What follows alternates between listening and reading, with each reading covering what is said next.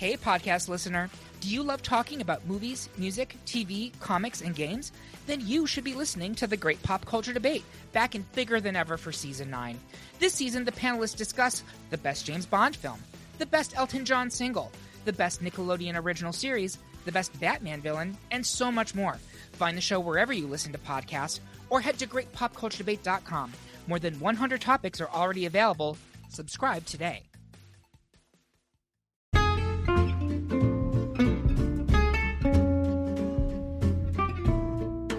Hello, and welcome to It's a Fandom Thing. I'm your host, Erin Marlowe, and each week I'm joined by a panel of guests to discuss all things fandom and pop culture, primarily from a female perspective. You'll find everything from fanfic, to cosplay, to Schitt's Creek, to Supernatural, and everything in between. So put on your favorite piece of fandom merch, set aside that fanfic that you're writing about your OTP, and sit back and enjoy this week's episode.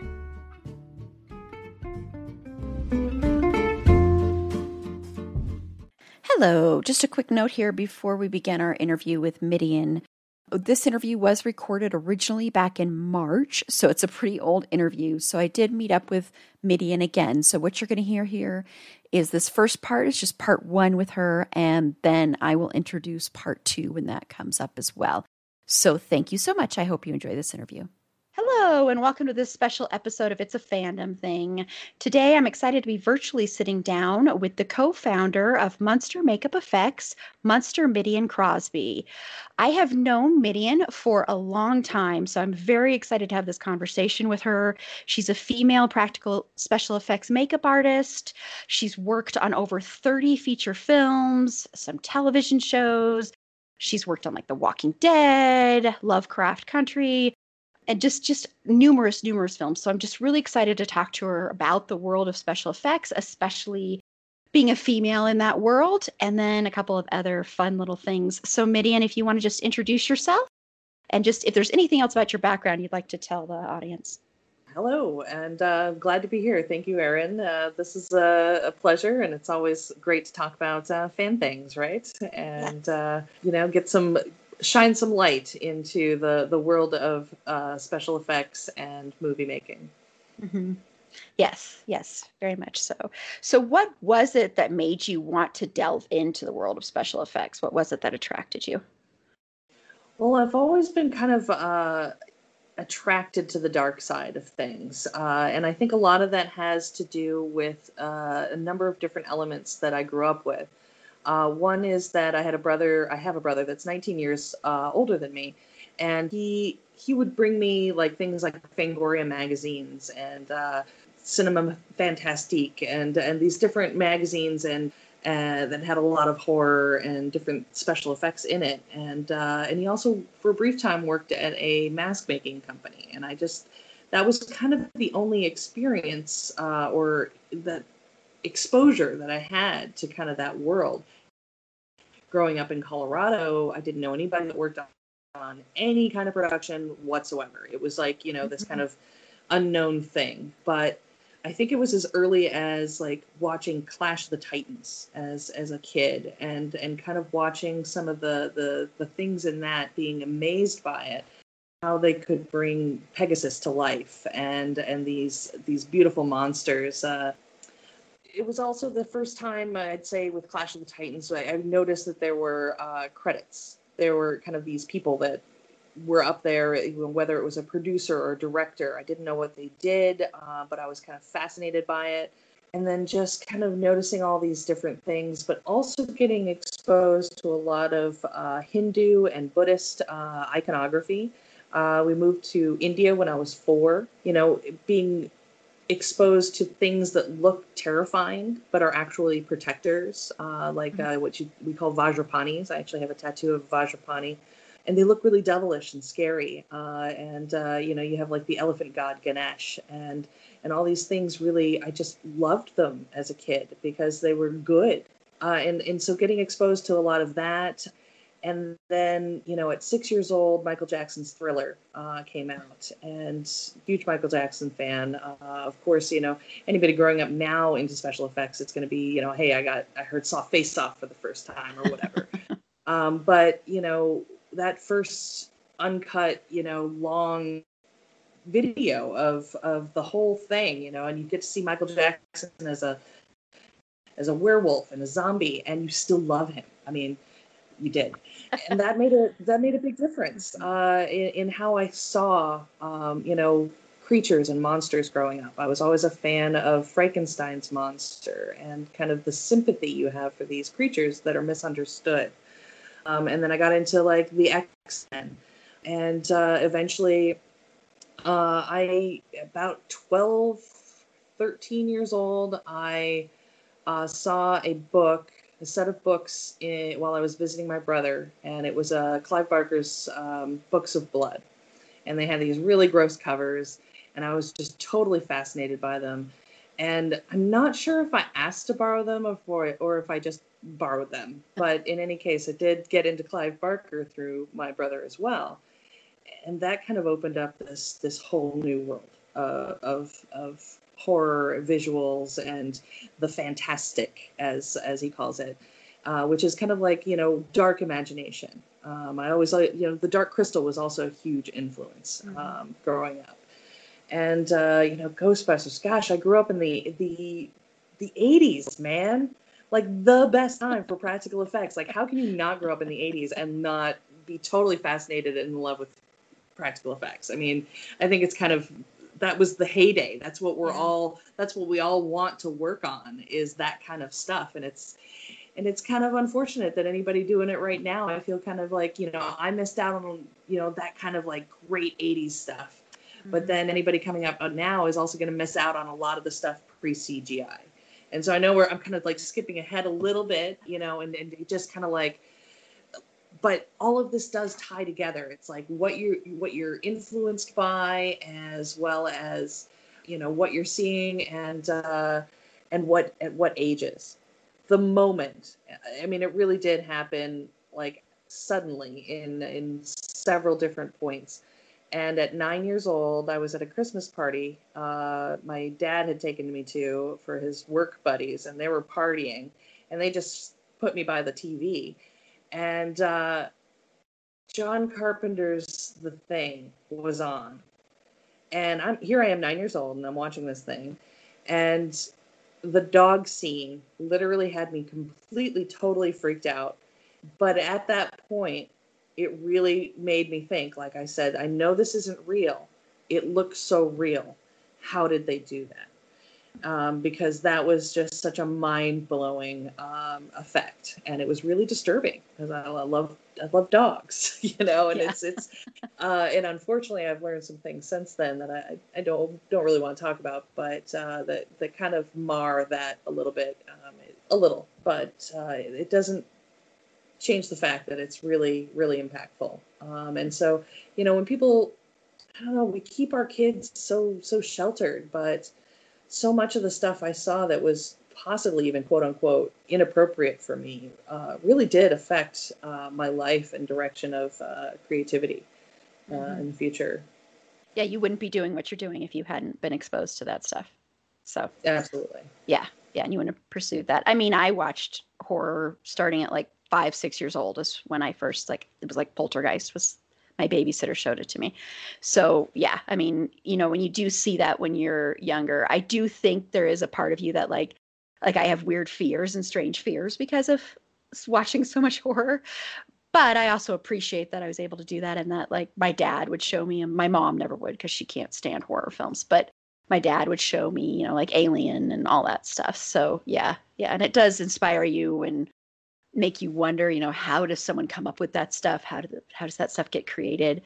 And you already delved into a lot of movies that did inspire you. And I know Clive Barker, I know you've already delved into that a little bit, but I know Clive Barker is a big inspiration for you. I mean, you changed your name, of course. So I don't know if there's anything else you want to talk about with Clive Barker, because I know how much Clive Barker means to you. Of course, yeah. For especially for listeners that may not know of any of the Clive Barker mythos, he's the creator of Pinhead and Hellraiser, and the one that really got me was Nightbreed. I read Cabal and went and saw Nightbreed. I was one of 3 people in the theater. I saw it when I was 14. I think I was 14. It was NC-17. So my parents my mom lied to let me go see that. They were going to see Henry V, and they thought, oh, I'll just, let her go in there. And they really didn't ask for ID back then. And so the guy kind of was like, you raised an eyebrow, but there I was in an NC-17 film as a 15-year-old. And it was amazing. It really blew my mind. I loved the creatures and all this stuff. And in the story, Midian is a place, and it's a place where the monsters live. But just like with Frankenstein and X-Men and all these other things, the monsters are actually kind of the good guys, and they're persecuted by the humans who misunderstand them and want to destroy them. And so I've always been an oddball. I've always been kind of like the strange one, and the outcast, the creative, the sensitive. And so you feel on the outside already, and then there's this like beauty in the darkness of some of these stories that is just so intriguing that it really changed my world. I had a friend that changed her name, and I thought, oh my God, that's something you can do. I had a very, very boring name, Jessica, and it did not suit me at all. I didn't like it when I was 2. I was telling people to call me Casper after the friendly ghost. Whatever, Jess or Jessie, because wasn't a Jessica ever. And so at 15, right before I went into high school, I was actually able to legally change it. Went to court, had to have it printed into the paper. My mom was really cool about all that stuff. And, my mom and I used to also listen to or watch USA Up All Night with mostly Gilbert Gottfried, I think, was the main one when I was doing it. But there were a few other hosts. Mm-hmm. And so we watched a lot of bad movies, too. And so just entertainment was a huge part of growing up. And then I got HBO in my room with headphones at 12. I stayed up all night long watching all kinds of movies, especially in October. So, yeah. If it was out, I was influenced by it, I'm sure. Yeah. And USA Up All Night. Oh my gosh, man. I remember spending hours watching USA Up All Night. And there are certain movies that I remember scenes from, and I could not know that, and I could never remember the names of them because they were just these really awful, horrible movies. But they were so entertaining. And I wish I could remember the female host. There was one female host that would be on with him, and I can't remember her name. But yeah, it was great. Well, who do you look up to in the business as far as other special effects artists? So here's the thing. It's like, I would say, when years ago, and when you're kind of like starting out and there's this, kind of hero worship that we all get with the people that we hear about the most. Mm-hmm. I would say, Greg Nicotero was always like the number one. And I got to work with on the same film and kind of in Pittsburgh, kind of crossed paths with him several times. And we worked on some of the same movies, but in different kind of areas. And I always really was impressed by how he worked with his team. I kind of wish I had looked into more just everyone in special effects and kind of started reaching out to more people when I graduated college, which we can talk about in a minute. Like, there's different ways to get into this business. I'm not sure if I did the right one, but who knows? There's right ones for different people, and it's so complex. We could probably talk at 2 hours just on different ways to learn and get into this industry, because that's a whole ball game. I wish there had been kind of like more people around me when I was growing up that did this, that I could kind of understand more about the industry before I got into it. Because after I got into it, it was really more about just getting good and doing better. And a lot of that was on my own. But there are so many really great artists. And the people that I admire the most now are the ones that I've worked with. The people I can see what they do and what they overcome and the skills that they have been, I've done some work for Robert Kurtzman over the last couple of years. And he, it's like we talk about Greg Nicotero, he's the K of the KMB. And then, you got Howard Berger and then you have Robert Kurtzman. He was the K, and he kind of split off, where the other two kind of stayed in LA. Kurtzman kind of stayed or went back to Ohio, and kind of is a little bit more, the upper indie kind of area. And there's that's kind of another separate kind of thing, is that you've got, these big Oscar winners, and then you have like, kind of the interesting indie with lots of effects. And so it's like really interesting to see how they kind of split off.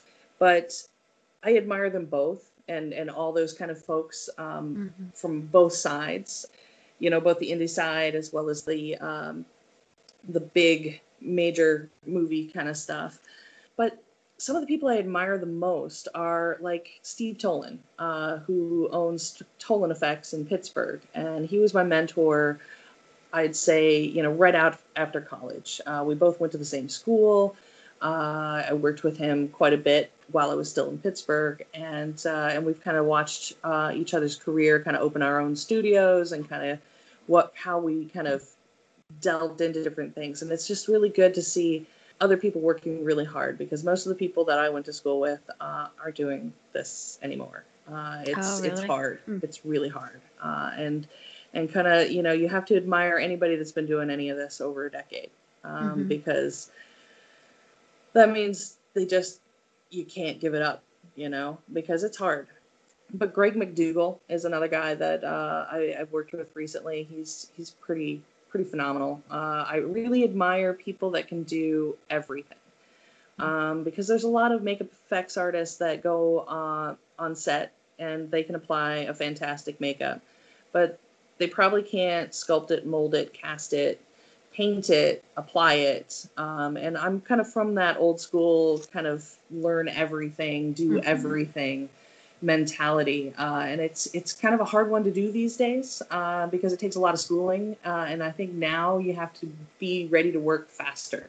And so I think if you kind of like pick an aspect, either on set or in the studio, especially, that you're going to have more success if you can decide pretty early on which one of those you're going to do. I wanted to do everything. Greg McDougall does everything. I would say, Robert Kurtzman can do everything. All these guys, they can, but a lot of the ones that you're going to see now, they just do, the ones that get the most acclaim are the ones that often are on set applying it. And that's only maybe a third of the component. Yeah. So it's the final thing. Special effects is a really difficult place for women too. It's a male dominated field for sure. And depending on where you are and what you're trying to get into, it's definitely going to be a factor. Even if you don't think it's a factor, it's a factor. And I admire most, I'd say the qualities I admire most in people is like from Steve Tolan, he doesn't say it can't be done. If a director asks for something, he never says no. He'll say how long it'll take and how much money it'll take. And so I really admire that kind of quality, is that the creative ability to find a way.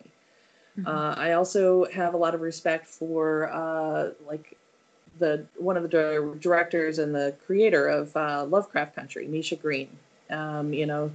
Young Black woman in the industry, and she can tell you what she wants. That's also a very important distinguisher in this industry.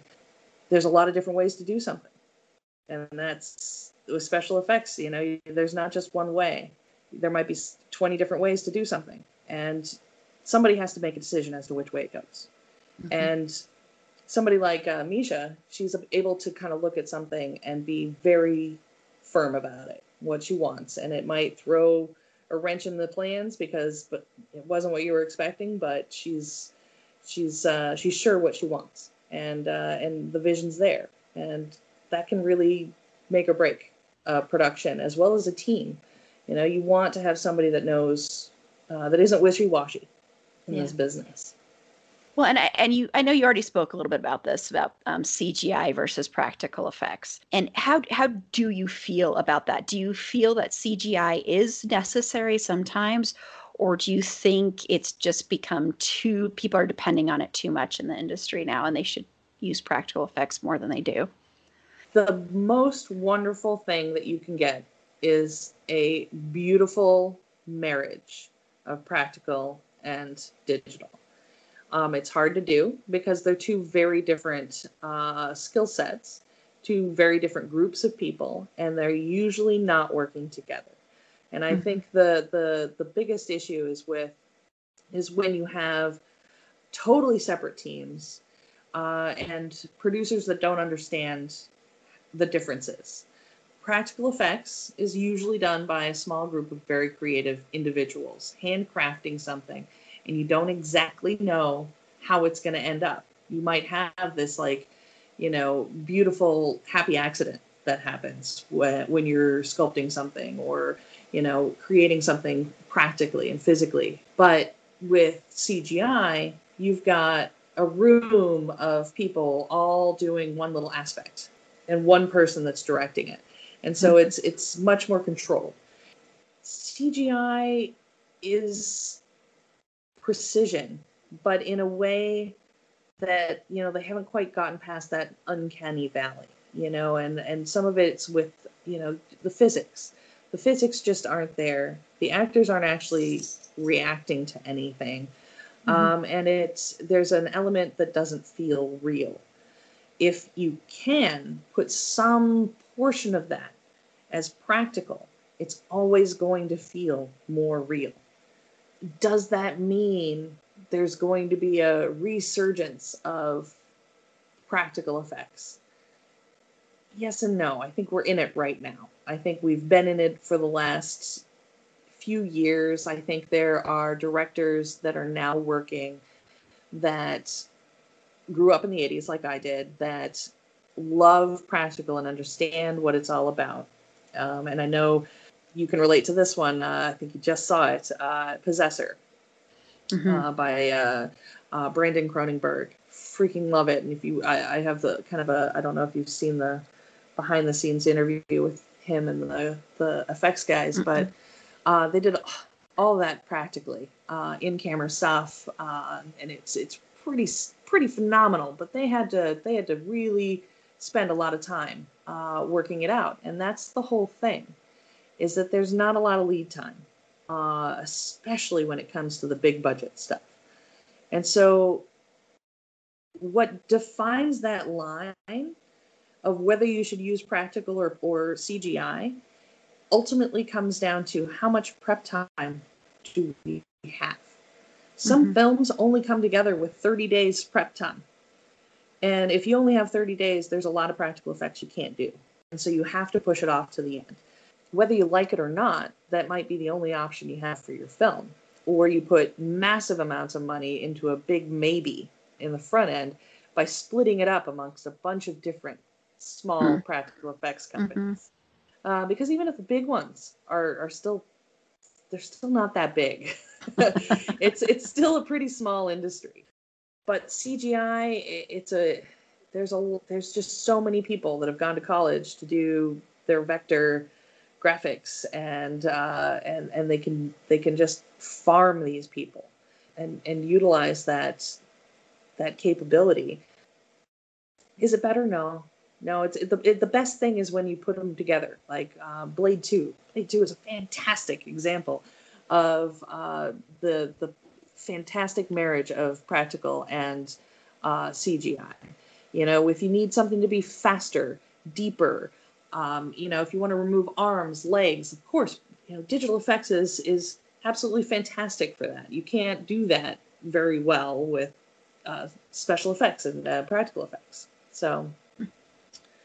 Yeah, and just to kind of clarify for listeners, there's a whole world of you say special effects. Sometimes that in actual film sets, special effects is gonna be your rain, your fog, your snow, your sometimes the bleeding effects. The blood itself flowing or like the vomit will all be done by special effects. And you actually have makeup effects, which is all the stuff that touches the actors itself. Mhm. And then you have kind of special props and different things that might also be made by the same kind of special. So special effects is like, and then Broad. and then you have visual effects, which is generally digital. And so it gets very confusing to the average person what we're talking about when we're talking about special effects. What is it? And as a whole, it's creating something. It's tricking the person. It's the magic. Yeah. You can just say special effects is the magic. Yeah. Well, and I want to talk about some effects that you have done. In particular on the indie film that you did, the 2018 film Eat, which if people don't know what that's about, it is about an actress who literally starts eating herself. Starts with her thumb and then kind of progresses from there. And I'm just wondering, because with those effects, having watched it, I'm just wondering how you did that, because it really looks like she's eating herself. So I'm just wondering what you used to do that, or whatever details you can go into on that, because it just looked so realistic that it was just wow. That's just all I'll say about that. It was really well done, though. Really well done. Thank you. Eat is probably one of my favorite films because I can say I was in charge of every aspect of that. It was definitely a very small project. We shot it in 16 days, and it was Jimmy Weber's kind of directorial debut for his first feature film. And so he had raised all the money, like he had basically just saved money all for 2 years or all summer he was doing political commercials in Washington to put this movie together. And so he gave me the script and said, how much money would you need? And that's always kind of a tough call, because you don't know how big the film's going to be, et cetera, but like how much absolute minimum can you do this for? It was, and I'll tell you, it was $17,000, and that's not a lot for a movie that has effects in almost every scene. Yeah. Yeah, I was going to say that doesn't seem like much at all. Our first studio in Colorado. I mean, we did this. What was this? I mean, it came out 2018, but it was probably 2 years before that we did it, and it was my husband's first film working together. He just kind of got involved because I needed his help, and I think that's how a lot of partners get started in the effects industry. I have noticed that almost all the effects companies that I can think of have either a husband and wife or two friends or somebody. You've got to have that partner that's also willing to stay up literally all night to finish something. An employee is not going to do that. You've got to have somebody that's just like, it's all small business. And you've got to be able to get through those really tough times. And so in addition to basically Josh, my husband, doing the blood rigging and learning how to do it as he went with the bullet hits and blood rigging stuff, I had a few students and I think one proper intern that helped me out with that. So we had maybe 5 people that were working on this, not even full time. We cast Maggie's chest, arm, and leg, and we created sculpted pieces that it was originally a full fake arm and a full fake leg, but we actually turned the arm into prosthetics so that, because we realized we didn't need to take as much out, we could actually utilize what she had there. But she actually had to bite her toes off. And so we did have to have a prop leg for that. Yeah. And we also knew that she was going to have to eat a lot of this stuff. And because of the budget, we worked with poor man's silicone, which is gelatin. The issues with gelatin is that it can be a little bit hard to apply as prosthetics as far as stickiness. This was before encapsulated products. So if anybody's listening out there and you knew much about like the silicones and gelatins out there. Both silicone and gelatin are really hard to stick to the skin without something kind of around it as an encapsulant to help that stickiness. And so it was a little bit of a challenge, but gelatin can also melt under hot cameras in hot summers. Luckily in Colorado, not being too humid and shooting most of this stuff indoors, we did not have any problems whatsoever. And one of the fantastic things about this is that unlike foam latex and different things that you have to do a lot of painting on to make them look like skin, both gelatin and silicone have a translucency that's very similar to skin. And so we had a formula that worked, that matched Maggie's, our actress's skin. And so we were able to kind of make these pieces that just blended onto her skin really quickly with hot witch hazel. It actually melts the edges of the gelatin. And so it happens pretty quickly. And some of these effects we'd have to have, we might have 20 to 40 minutes to apply a piece and get it going, because 16 days to shoot that entire feature was pretty remarkable. I applaud every single person that worked on that. I think that probably most impressed with those folks. In fact, the DP for that film just made his first feature film, and it's called Rent-A-Pal. And if you haven't seen Rent-A-Pal, you totally should. It's really great. Yeah. It's got Will Wheaton in it. And so it's the skills and the abilities of everyone involved there is pretty phenomenal group of people. And so, yeah, you just kind of, you put in the time, we did every effect. We had different names for different things. We called the initial one, the hangnail, the skin tab. And then we had corncob arm, and then I forget what we called the leg, but those were some of the nicknames we had for things. Some of the edible stuff was actually made from melted gummy bears, and so that she could actually chew and eat that. And that film is really, it keeps coming back to me. It's like very, very powerful story in itself. And especially as I look back on almost 20 years working in film, it's about how this industry can consume you, and how there's an emptiness that you can get inside yourself trying to be something for movies.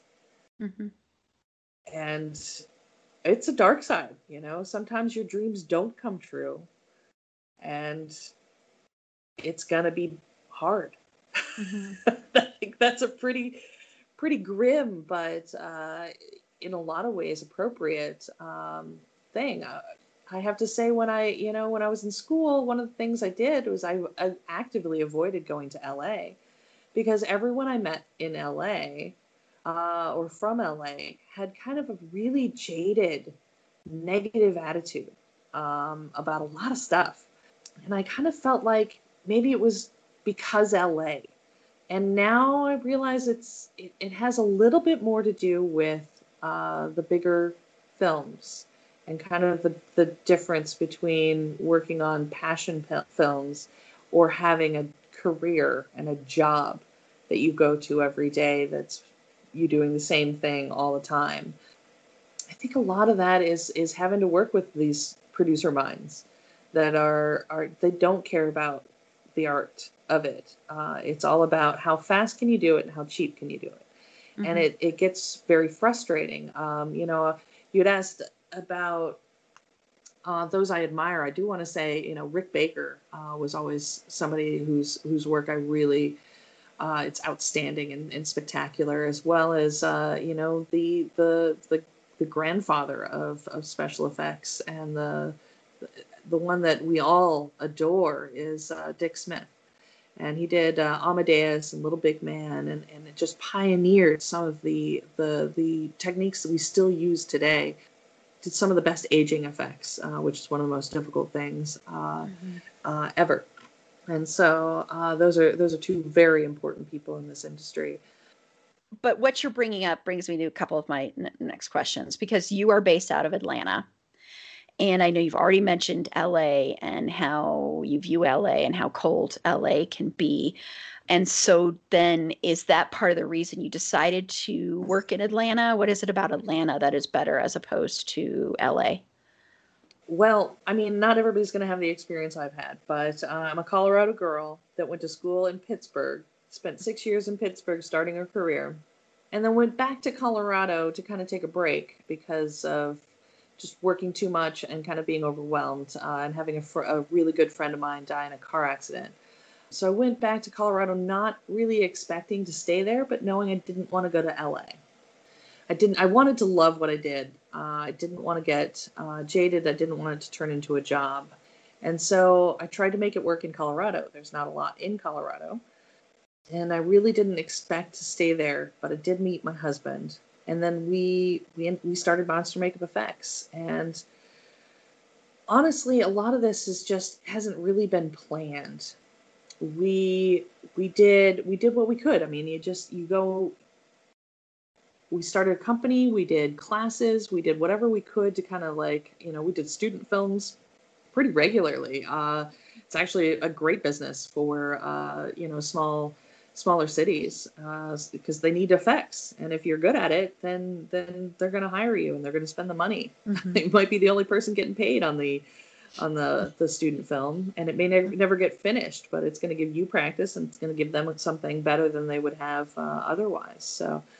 So really what happened is we reached our breaking point in Colorado, and we didn't know where to go. We'd heard Atlanta was good, but we were afraid of the bugs and the heat. I'm not a fan of Florida. Florida's like my living nightmare, which is funny because I actually worked with Joe Blasco in Florida for 8 weeks, like 2 years ago, and it just confirmed I don't like Florida.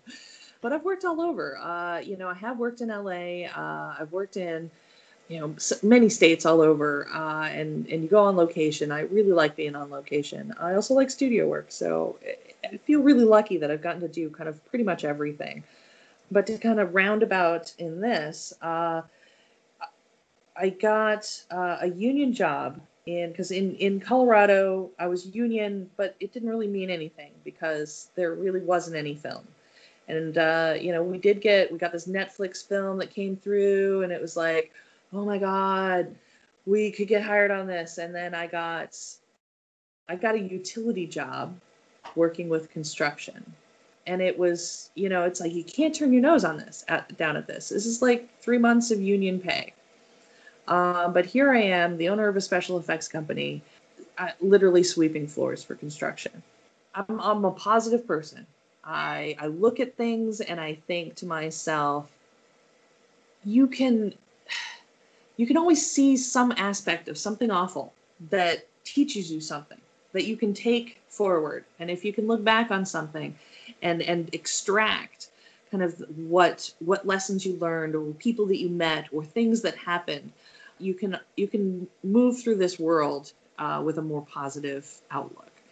And so nothing I did, I tried to always kind of look at that. I worked with I got to see kind of how a bigger film can be. Mm-hmm.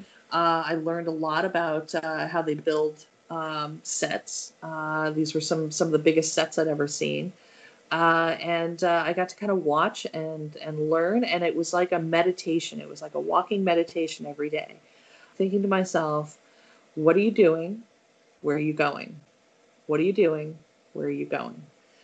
And at the same time, we had been talking about tiny homes, and we got approached by a TV show about motorhomes, and they were looking for a special effects couple. And it kind of got us thinking about being mobile and being able to, because having to live out of hotels, and like if you're on location for different things, it breaks up your life, and I missed my dogs. I missed my husband, because even working on this sweeping floors thing, it was an hour and a half drive every day. It was super long days, and I didn't get to see him 6 days a week, and it was pretty hard.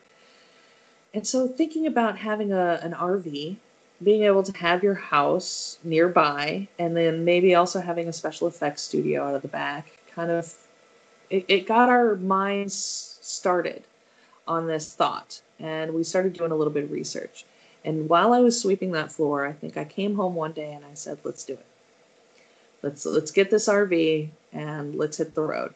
And it took several months of very determined effort to, we finally got an SBA loan and we hit the road.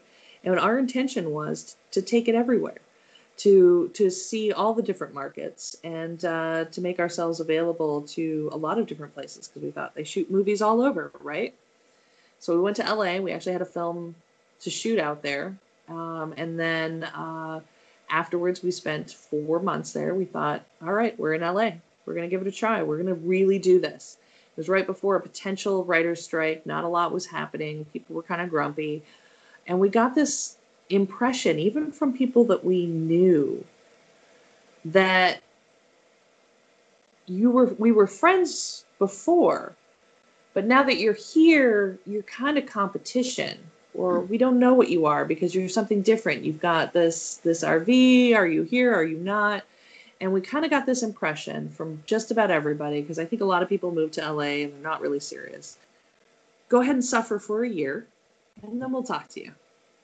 And it's kind of like this rite of passage. And we also got this kind of feeling like, we're California, we've got enough people, sorry, we're closed. And so, like, people were nice, but a little bit frosty. And so it was a little bit different than we expected. We were a little disappointed, and honestly, we were pretty depressed. And we were thrilled when a film that we had just worked on needed us in Colorado for some reshoots. So that pulled us out of LA. And we were going to give it the gung-ho, but we were really happy to have an excuse to move somewhere else, because I don't think it was really for us. It's really a different mentality and attitude there, for sure. And then, we went to Colorado. When we decided to just kind of check out all the different markets, we went through Las Vegas and kind of met with the film commission there. And we kind of talked to some people. And then we went through New Mexico, and they were like, yeah, you should move here. We've got plenty of stuff. And I was like, do you really? They do. But it's like, not like, I talked to the one guy that's there that has a studio, and he's not busy all the time. And that's like, if he's not busy all the time, then you're not going to be busy all the time. I'm not going to be busy all the time. And so that didn't seem like, and they all want you to move there because it's very, with the big films, you've got to have a local license. You've got to be part of their locals, or they've got to classify you. And so it's much harder. And so we went through Oklahoma. We did the same thing. They've actually got a pretty good film thing in Oklahoma, believe it or not. And even went through Ohio. And then, like, we had some friends that had just moved out to Atlanta. And we decided, actually, there was an effects artist that was looking for a foam runner. I kind of like sent him an email. I said I was available. I'm good at foam, et cetera, et cetera. I had somebody else vouch for me. And I thought to myself, this guy's never going to hire me unless I'm there. I said, we're in Oklahoma. It's, just a few states away. Let's do it. And so we did. We just decided to go ahead and check it out. And we met with our friends that were out here too. And literally within 2 weeks of being here, I got my driver's license and transferred my union membership. But literally the difference between LA and Atlanta was LA was, sorry, we're closed for business. And when I got to Atlanta, they went, well, howdy. You have experience. Isn't that wonderful? Please come right this way. Here's a bunch of work. We love you. Like, so it wasn't as jaded, too. It wasn't as jaded. Not at all. Yeah. I mean, not jaded. Not. It's booming here. It's still booming here. It's had a little bit of up and down since, not even talking about COVID, but like, we had like 4 months where there wasn't any work and people were losing their minds. And as from working in Colorado and struggling through all kinds of different things, I thought 4 months, that's nothing. That's nothing. You should be ready to survive 4 months with Yeah. very little by doing something else. I mean, that's kind of the skills that we've gotten from having to work in a non-major market, is the ability to kind of just do something else while you can in some other way to survive, so that you're not counting on, full-time work. Because you've worked on independent projects and you've worked on big studio projects. And I know we have talked before we did this interview a little bit about what the pros and cons are. And I know you've talked about producers versus directors and the art versus commerce and the money versus all that stuff. So which do you prefer? And if you want to talk just a little bit about what your experience is with working on those. Sure, absolutely. I don't know if I can say which one I have a preference of, though. It kind of boggles my mind a little bit. I came at this with the desire to keep the passion. And so I've been kind of like fiercely independent for a good portion of my career. So a lot of the stuff I've worked on was independent. And I love that feeling. There's, my favorite part about working in film is the people and the team and creating something together that's awesome. There's pros and cons in the independent for that. In the large part, because you might think you're working on something wonderful and then you finally see it, and it's really disappointing. There's several films that I've worked on in the independent market that are really good. For example, Strange Girls, which is one of the ones that I worked on that was actually shot on film with a female director. It's just really good. And then Eat and Motivational Growth and some just like really spectacular. Hoax was wonderful. That was the one that almost broke me because I did too much on it. However, it's these passionate directors that you can then take and talk to directly. You're talking directly to the director. You're creating something with this person, and you're putting all of your creative force into it, and a lot of your heart. And I was able to be a department head and hire small teams and work with really wonderful people to really push things through and create new things. And so that's kind of the independent world, is that you have more importance. The film itself may never get known. It may never get seen. You talk to your friends and they're like, "Oh, I just finished a film. Oh yeah, what was it? Oh, I've never heard of that." And so there's kind of a frustration there that you put so much work into something and either very few people saw it or nobody saw it, or it didn't turn out as well as you hoped. And so there's a long time waiting for, sometimes independent films can take upwards of 10 years to come out. One of the first films I ever worked on just came out recently, and I was like, oh no. So, that's kind of the heartbreaking part of it. And, you're probably not getting paid enough. You're probably doing way longer days than not getting any overtime or, sick time or, healthcare for sure. And so that's probably good for people starting out, but you might want to, if you want to make a career out of this, transition faster into something bigger because it is a different ballgame. And if you want to support yourself and actually have a career, working on union stuff is the way to go because they have the money. And one of the best things about working on union stuff is that you get these wonderful things like an actual livable wage that also goes into time and a half at like after 8 hours, and then goes into double time at 10 hours. And then if they, don't break at lunch on time, you get like a bump every 15 minutes they go over, and you're just like cha-ching, and there's really great food and like but and the best thing about that is that you I have a Walking Dead jacket that I got on wrap from my department head on season 8. And you wear this thing out, and it's like people look at you different. They get all excited. They're like, "Ooh, you work on The Walking Dead. That's amazing."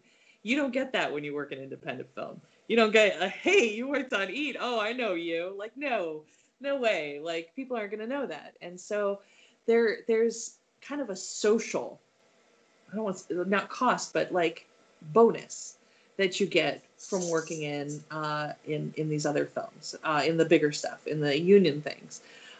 And so you've got that, you've got great pay, but the downsides are that it takes over your life.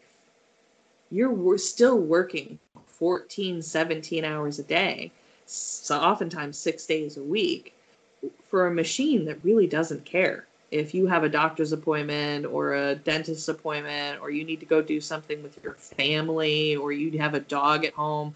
Like, occasionally I have worked on some films where, you can bring your dog to work, or like the department heads can bring their dogs to work, or like, that are a little bit more humane. I got, they give you time off to actually do your physical therapy because you hurt your wrist, on the last show.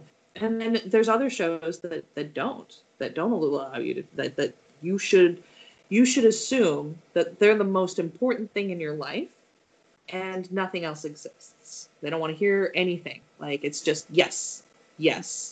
And on top of that, you probably don't have much or any creative control. I feel lucky that, there are some things that I've gotten to do that have been a lot of fun, like building cardboard robots for the Halloween episode of Stargirl. I was covering for a friend of mine working in the aging and dying costumes department. And sometimes they just come up to you and they say, "We need these things. Can you do it?" And I was like, "Yeah." And you get to like go to Home Depot and buy like, all the flashy light things and some spray paint, and go to a thrift store and get like a colander and like, and build these like cool ass robot costumes that were awesomely featured, by the way. I was super excited. I watched that episode the other day and I was like, yay. But, and so you have moments where maybe like, I know the person that did like Daryl's jacket, the aging on that, or just like some element of it, when you see it on screen, you did that little bit, that one little thing there. And so there's moments of that, but you're not, unless you're the designer, or, even then, like, it's being controlled so much by, this congregation of producers that all get input as to what it should look like and what it needs to be.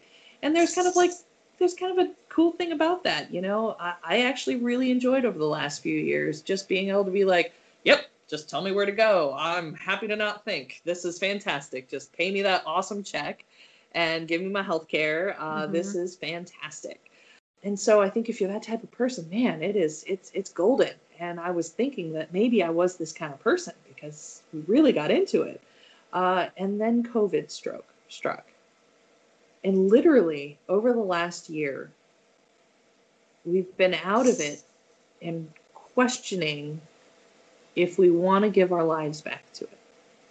If we're a little too independent to have somebody else tell us what to do, and to just sit. Because sometimes, whether you're a makeup artist, whether you're a costume person, you're going to be sitting. During the hurry up and wait of filmmaking, there's a lot of wait.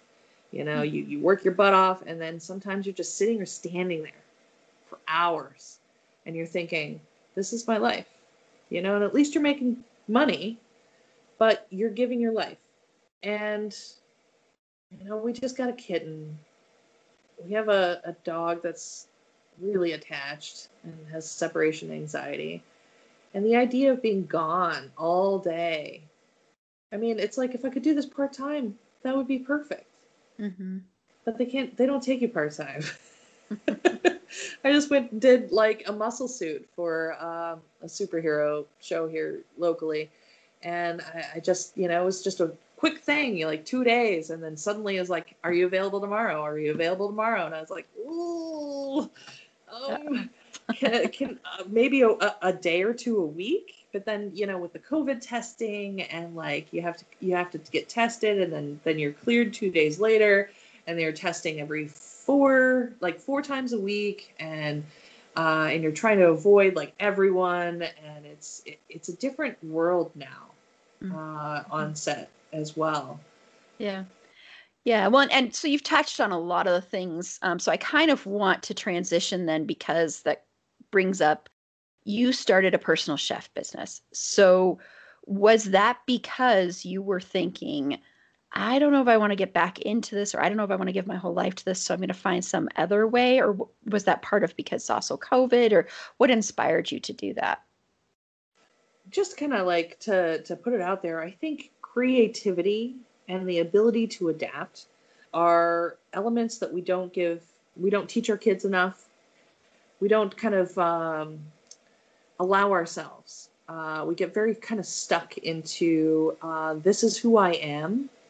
This job is who I am, and that's my identity. I think that's a lot of how I feel over the last, nearly 20 years, is I'm a special effects artist. That's who I am. I work in movies. I love movies. And to be honest, the first part of the lockdown, like the first part, we're all thinking we'll be back to work in June.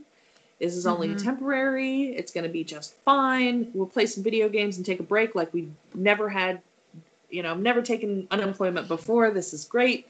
We're getting paid. We can order our Amazon and just kind of like kick back and relax for once. And so that was kind of nice. And then it kept going. And you started to think, well, then who am I?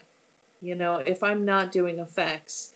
And then I started thinking like, well, I should be sculpting. I should be creating something. Isn't that what I love? I'm a special effects artist. And I kept finding that I had no motivation, zero, to do anything creative except cooking.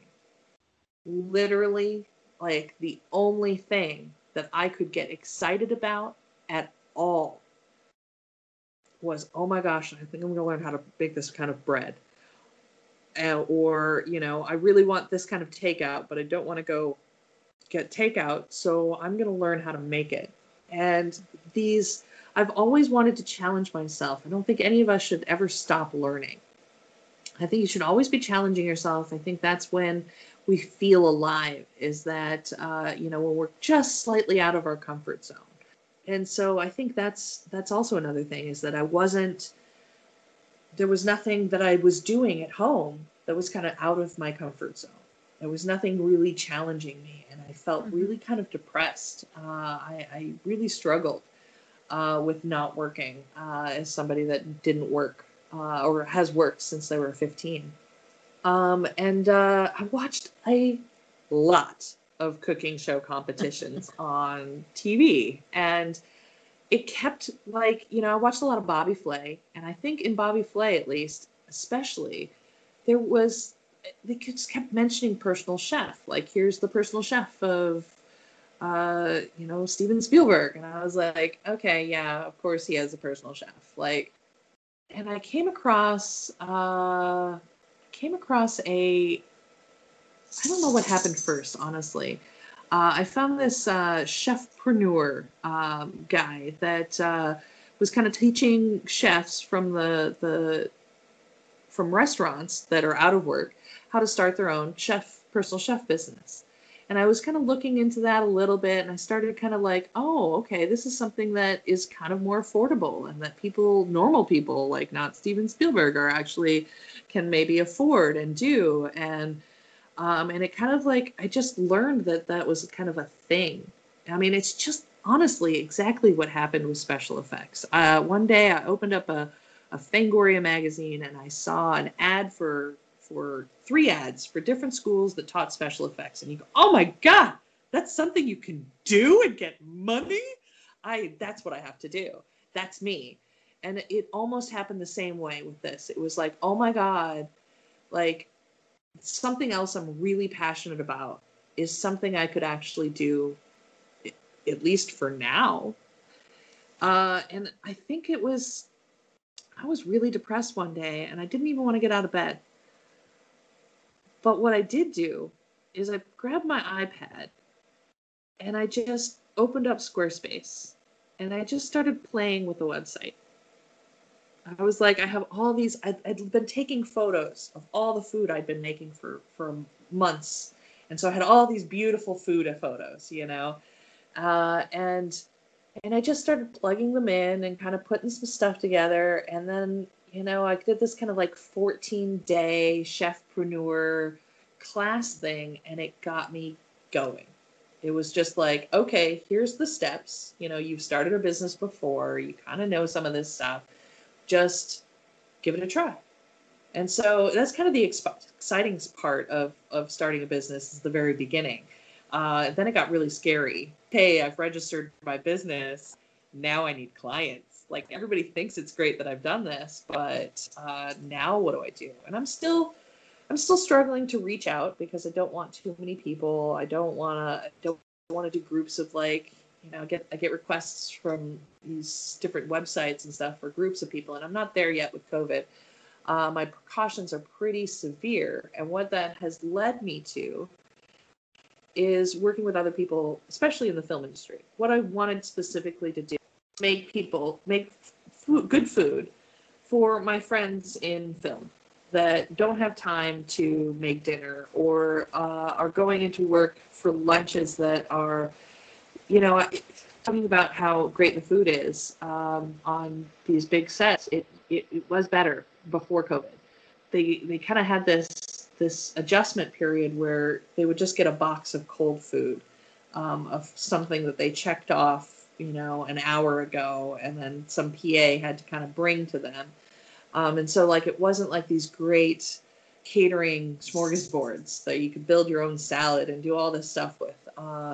And so, and I think over COVID, a lot of people didn't eat well, were more sedentary. I gained weight, I know that. And so a lot of people were struggling to eat right.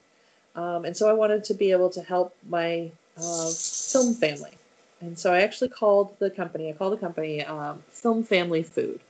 And I want to make good food for my film family.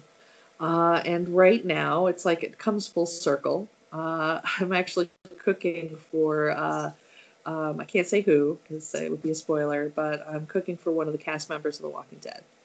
And so that's pretty cool. And, you know, some other crew that, you know, here and there for different things. But I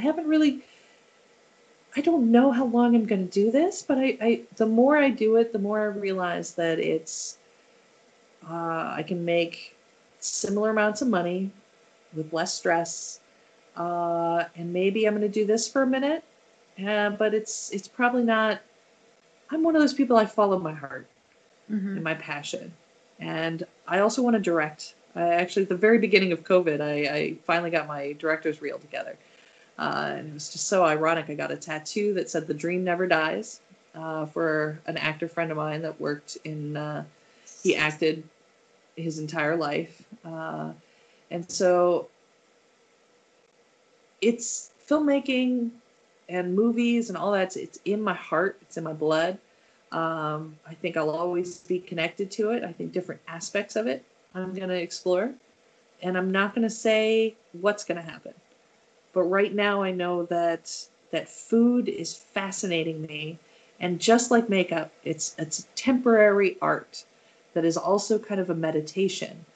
You know, when I'm chopping, when I'm cooking, I'm not thinking about the worries of the world. When I'm applying a makeup, I'm not thinking about anything else. It's like you go into a zone, and that's kind of the beauty of these elements is that it can transport you or transports me to a place of calm. It's lunchtime at Tim Hortons, and we're serving up a special deal just for you. Our new $5.99 lunch deal includes your choice of any lunch sandwich and a side of crunchy kettle chips. Because what's lunch without a little crunch? And the sandwich choice is all yours, like a ham and Swiss, Chipotle chicken wrap, BLT, and more, made to order just the way you like it. Tim Hortons' new lunch deal. Simple, delicious, and just $5.99. Now that's a good deal. Only at your neighborhood Tim's. U.S. only. Price and participation vary. Terms apply. Okay, well, and I really loved that first part and really loved what Midian had to say. And things have changed since that first interview, of course. So here is the second part of the interview where we just sat down recently and talked about a lot of great things. So I just think you'll really enjoy this. So here is part 2 of my interview with Midian. Okay, so Midian, thank you so much for coming back and updating me, because I know the last time we spoke, it was like back on like March 13th or 14th or something like that. It was so long ago. Well, I wanted to ask you, because I know you've been doing a lot of projects and I know you can't speak about them, but I wanted to know, what is it like right now in the age of the pandemic? Because we are still in a pandemic, everybody. People seem to want to forget that. What is it like working on sets right now?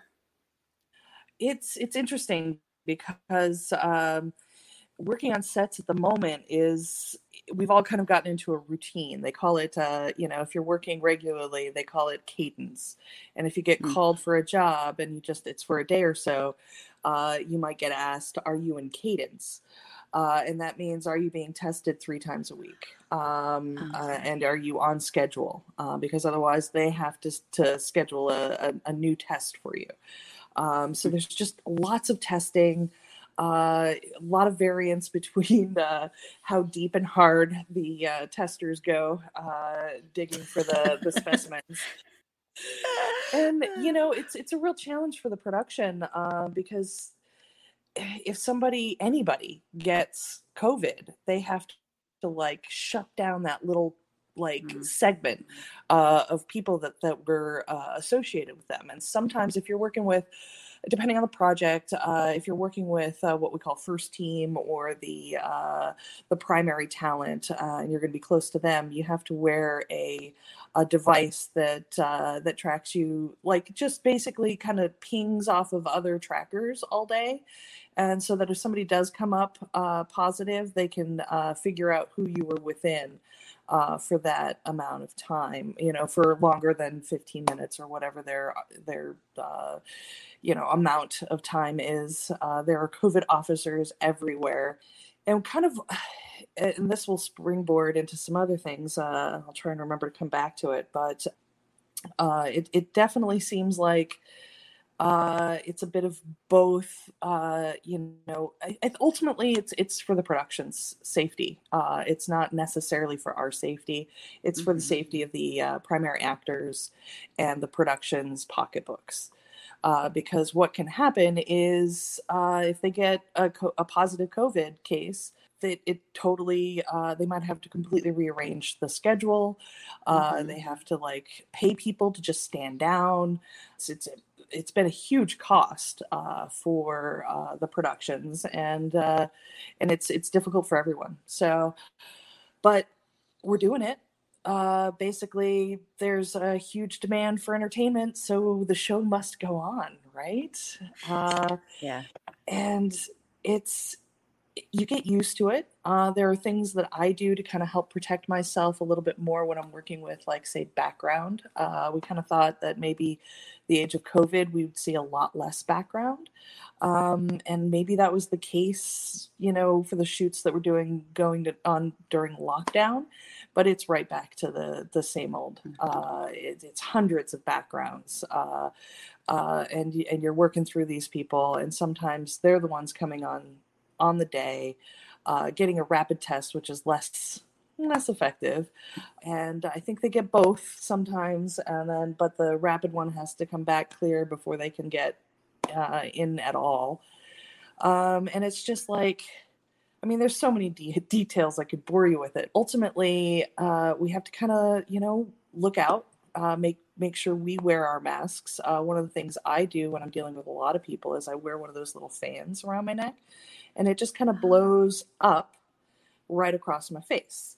And so what it's doing is taking any breath that might be coming out of my mask and blowing it up, as well as any air that's coming from them towards me.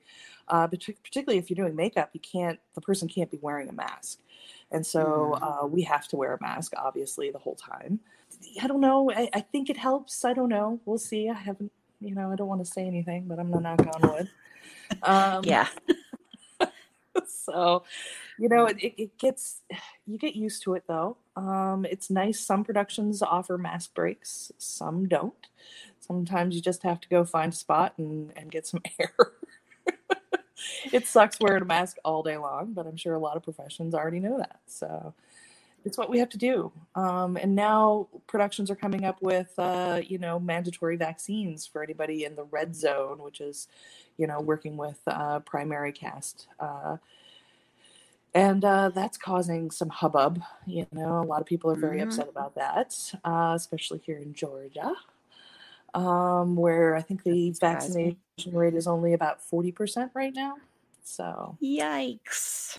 Went out and got takeout yesterday, and nobody on the streets, nobody in the stores wearing a mask.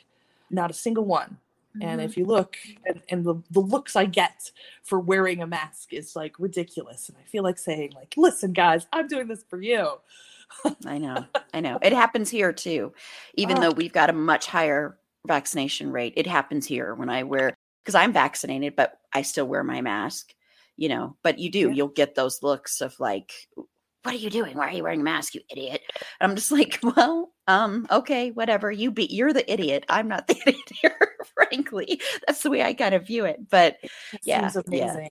Yeah. The misinformation is really powerful. And it's really sad. Scary. Working on film, it has been full blast since I talked to you. It's like a different world since we talked earlier. It's been a roller coaster ride of specialty costuming and some aging and dyeing, and then whammo right into prosthetics and lots of makeup and life casting, and we've been just like slammed. Thank goodness we just moved, and I've had like a couple of weeks off to try and get settled here at the house. So it's been really nice. But as a day player, as somebody that doesn't work as a full-time position on anything, anytime we're not working, pretty much we're panicking. And it's really hard to have downtime and actually enjoy it, because as an artist, you're thinking, everybody hates me. Nobody's going to hire me again. I'll never work again. And this is just an artist's mind. When we're little, it's just like we're suddenly worthless again. It is. It's that self-doubt and that like questioning everything you do and everything you say. And yeah. I'm getting better at it as I get older. I'm really enjoying my days off on purpose now. Okay. Yeah. Well, and I know, that leads me into my other question, because I know IATSE is thinking of striking, right? Because of the conditions for people. I mean, I don't think people realize how many, just the casual viewer, I don't think they realize how much goes into a movie, to a television show, how many people work behind the scenes, that it's not just the director, writer, and the stars, that there are a ton of crew members that have to work hours and hours and hours and hours. And I know a lot of people are coming forward talking about unfair working conditions, that they're being worked beyond what they should be worked, working overtime without necessarily getting any kind of compensation for it, or at least not getting fair pay for it. And especially now, when you also have to work with the hazard of dealing with COVID and the potential of even if you are vaccinated, even if you are, there is still that risking your life factor to it as well, I think. But even risking your life in the fact that you might be really exhausted and you have to drive home after that, and how are you, that kind of thing. So as much as you're comfortable speaking about it, what are your thoughts on the potential strike that might happen, or any information you want to give about that? Sure. Yeah, this is unprecedented. Things that are happening right now.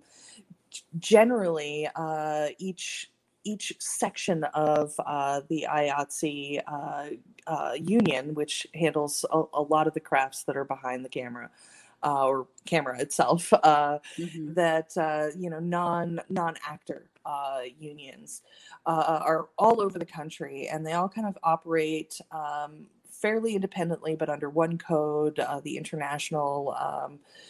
It is part of like a worldwide union group.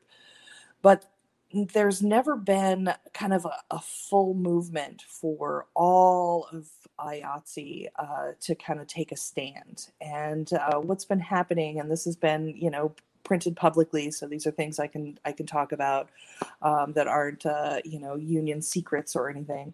But there has been some major contract stalls. Basically, the production companies aren't budging.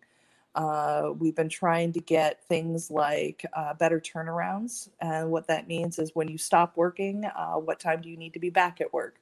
And sometimes those are often 9 or 10 hours. And when you think to yourself, well, okay, so a 9-hour turnaround, you've got an hour and a half drive on either side. So that's 3 hours out of that 9.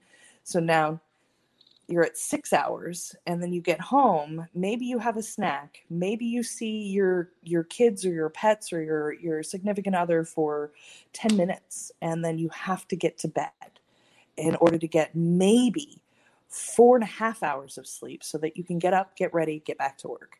And this can go on over and over again for weeks at a time. And what is happening too, since there is such this like demand for entertainment right now, is that there also a lot of these studios are working under a contract that is for quote unquote new media, and that is all the streaming stuff. Fact is, it's not new anymore. They've been getting away with a lot of discounts and special rates and things for quote unquote new media. And they're making just a killing on these things and making tons of money, and it's not relating to any of the workers.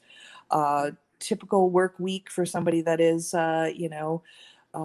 say my profession, makeup, is you would get there sometimes 2 or 3 hours before crew call, which is when most everybody else comes in. And that's when the actors have to get made up and get ready. And then they shoot for maybe at least a 12, sometimes a 14, and up to, a 16, 17-hour day. And then we have to clean them up and get rolling.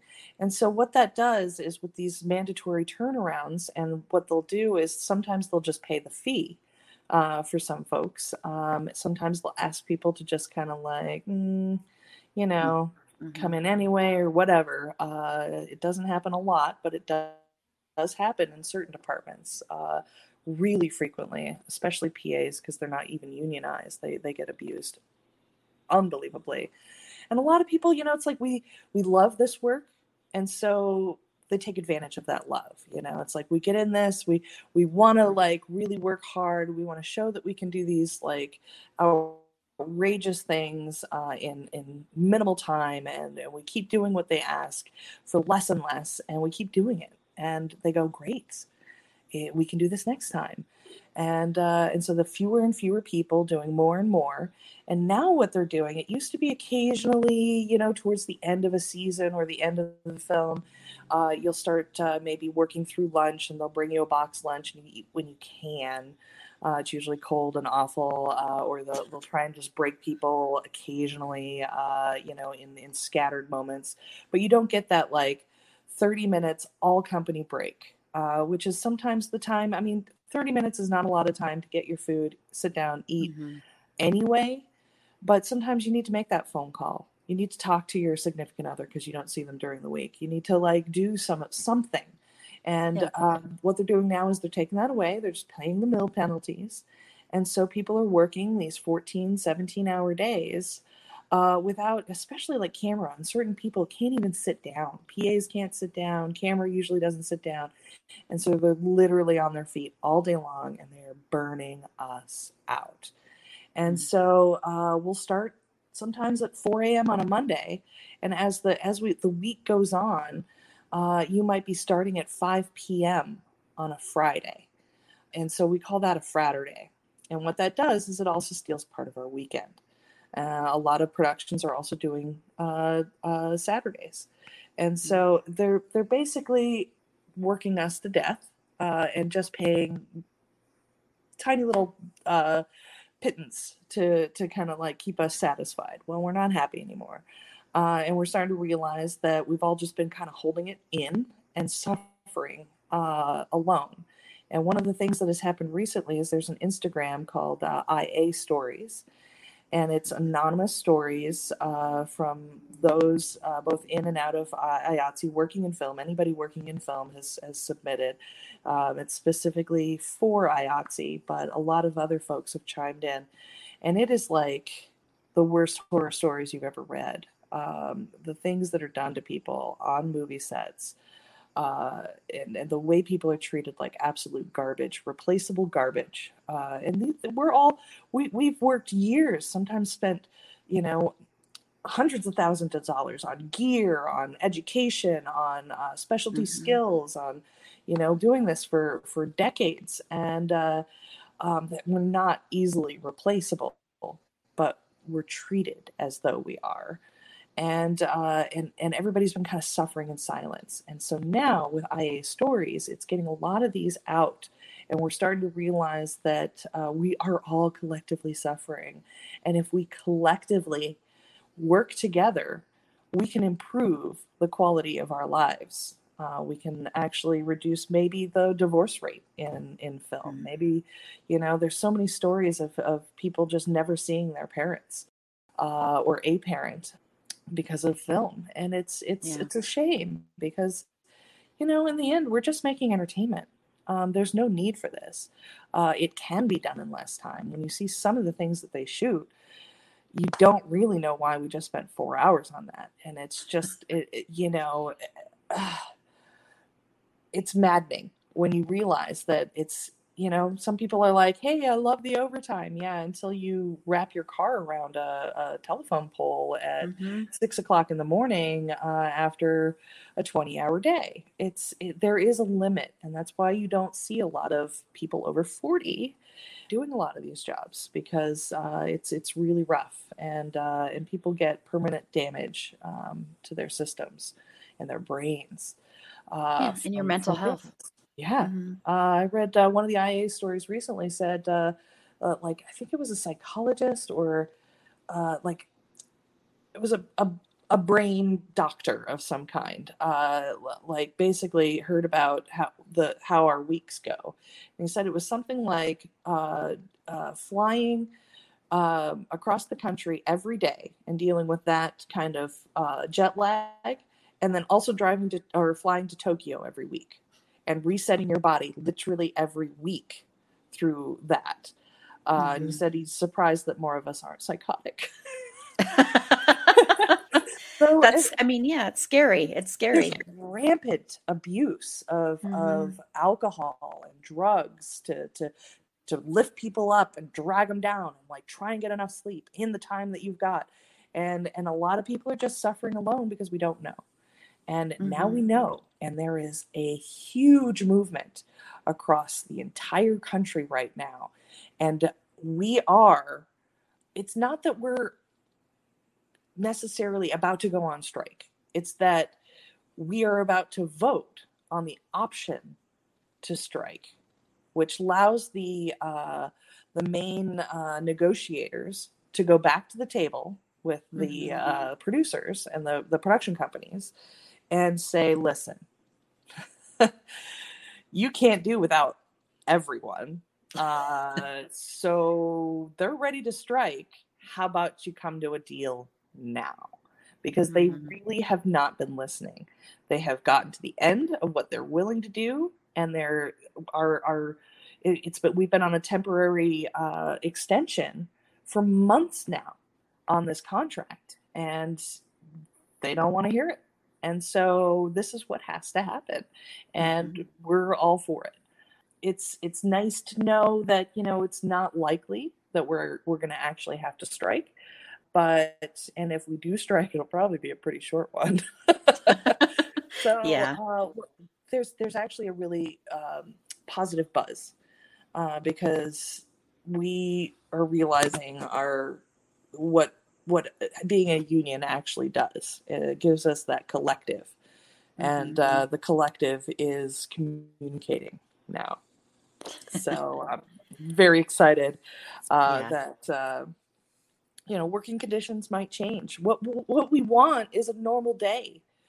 We give up extra years of our life working just to do film. By the time we have lunch, most people have finished their work day. That's 8 hours for most of us. And so we've got another 8 hours to go after that. And it's rough. We just want to work maybe a 12-hour day instead and get lunch. Like, we're not really asking for that much. Not only that, but I'm finding out the most horrible things from these IA stories. Like script supervisors, there are a lot of, in the contract, there are a lot of minimums for certain categories of folks. And like a script supervisor, super important, very highly skilled job, very difficult to move up from. Usually it's to writer, but it doesn't happen very often. And they kind of get stuck in this job. And I was absolutely horrified to find out that the base wage for a script supervisor, which they don't like to pay more than, is $18 an hour. Wow.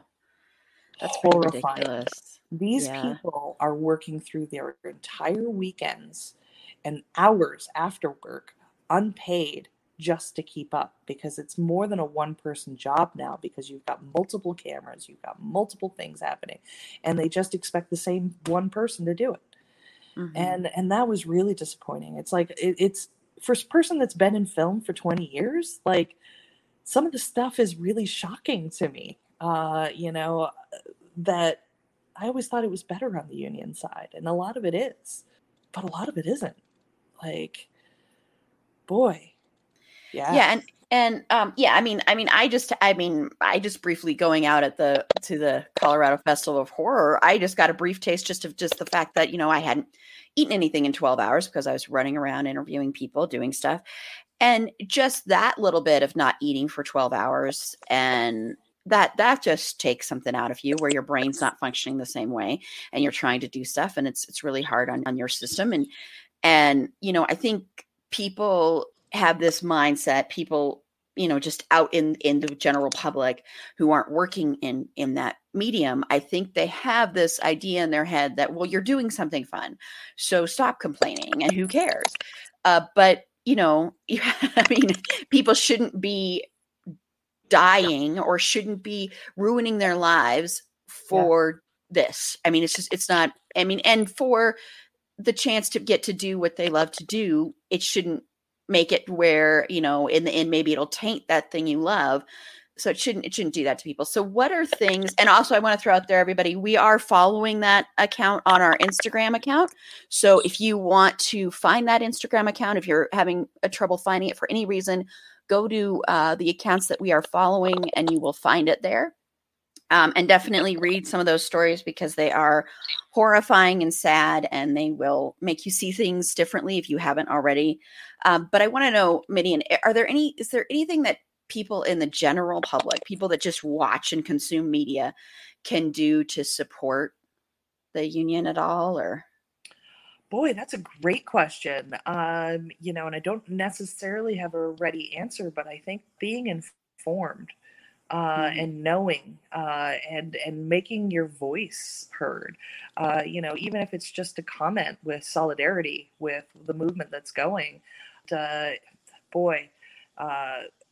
Handwritten emails to production companies saying that you as a consumer don't appreciate the abuses that are going on and would like to see change would actually mean more than our words right now, because you guys are the ones that are of course we all consume media, but we're kind of like the silent majority, and you guys are the majority as far as like the listeners, the people that are out there doing this. And so if for every one person that writes in, it kind of represents so many more that care. And so the companies that hear these complaints do tend to take them seriously when there's enough of them. So if you have a few minutes, just look up on, I mean, the Google has everything you need to know as far as where to go, and do us a solid and write these folks and say you see what's going on, or just be involved, take a look, read the IA stories and make a comment. Share them with your friends, just so that people are aware of what's going on, and stand with us and support. That would be wonderful. Awesome. Well, thank you so much, Midian. And I will put a link to that Instagram account in our show notes, so that people can, instead of just going to our Instagram, you can just go there, and show your support and solidarity. And of course, we stand with you as well. This podcast does, but I think it would mean more, like Midian said, coming from like your personal email account and doing stuff like that, and as a consumer, saying something. So thank you again, Midian. I really appreciate it. Thank you. Thank you so much, Erin. It's been such a pleasure to be a part of this podcast, and I wish you all the best in the future, and may this reach many, many more ears. You're great. Thank you so much. Thank you. You are too. Thank you. Seriously, Thank you. Thank you so much, Midian, again, for sitting down again with me to talk to me. Please make sure to check out Midian's work at MunsterMakeupEffects.com. You can see her work there. You can find contact information. You can also follow her on all social platforms at Munster Midian. You can find her on Facebook, and I believe on Instagram, on Twitter. And once again, I'm going to be posting a link also to the IA Stories account on Instagram. So please be sure to follow that. Listen to those stories. You may think you can't do anything, but like Midian said, we are consumers, and as consumers, we also have to make our voices heard. So since you are consuming that media, try and stand with the people that are making that media, because there's a lot of abuses going on. So this podcast stands with them, and I hope you will too. Thank you so much. And next week on the show, we are going to be first talking about queer horror. So we're going to have, again, Roman and Tyler, the directors of Scream Queen, My Nightmare on Elm Street. I'm very excited to have them back. And so we're going to be talking about queer horror. That's going to be a fun conversation. And then next Friday, we are going to be talking about Nia DaCosta's Candyman, as well as the original. I'm not going to say the name again because I'm so worried I'm going to say it 5 times. But we're going to be talking about both of those, and that should be a lot of fun. So I'm really looking forward to that. Excuse me. So until next time, remember, it's a fandom thing. Black Lives Matter, and stop Asian hate.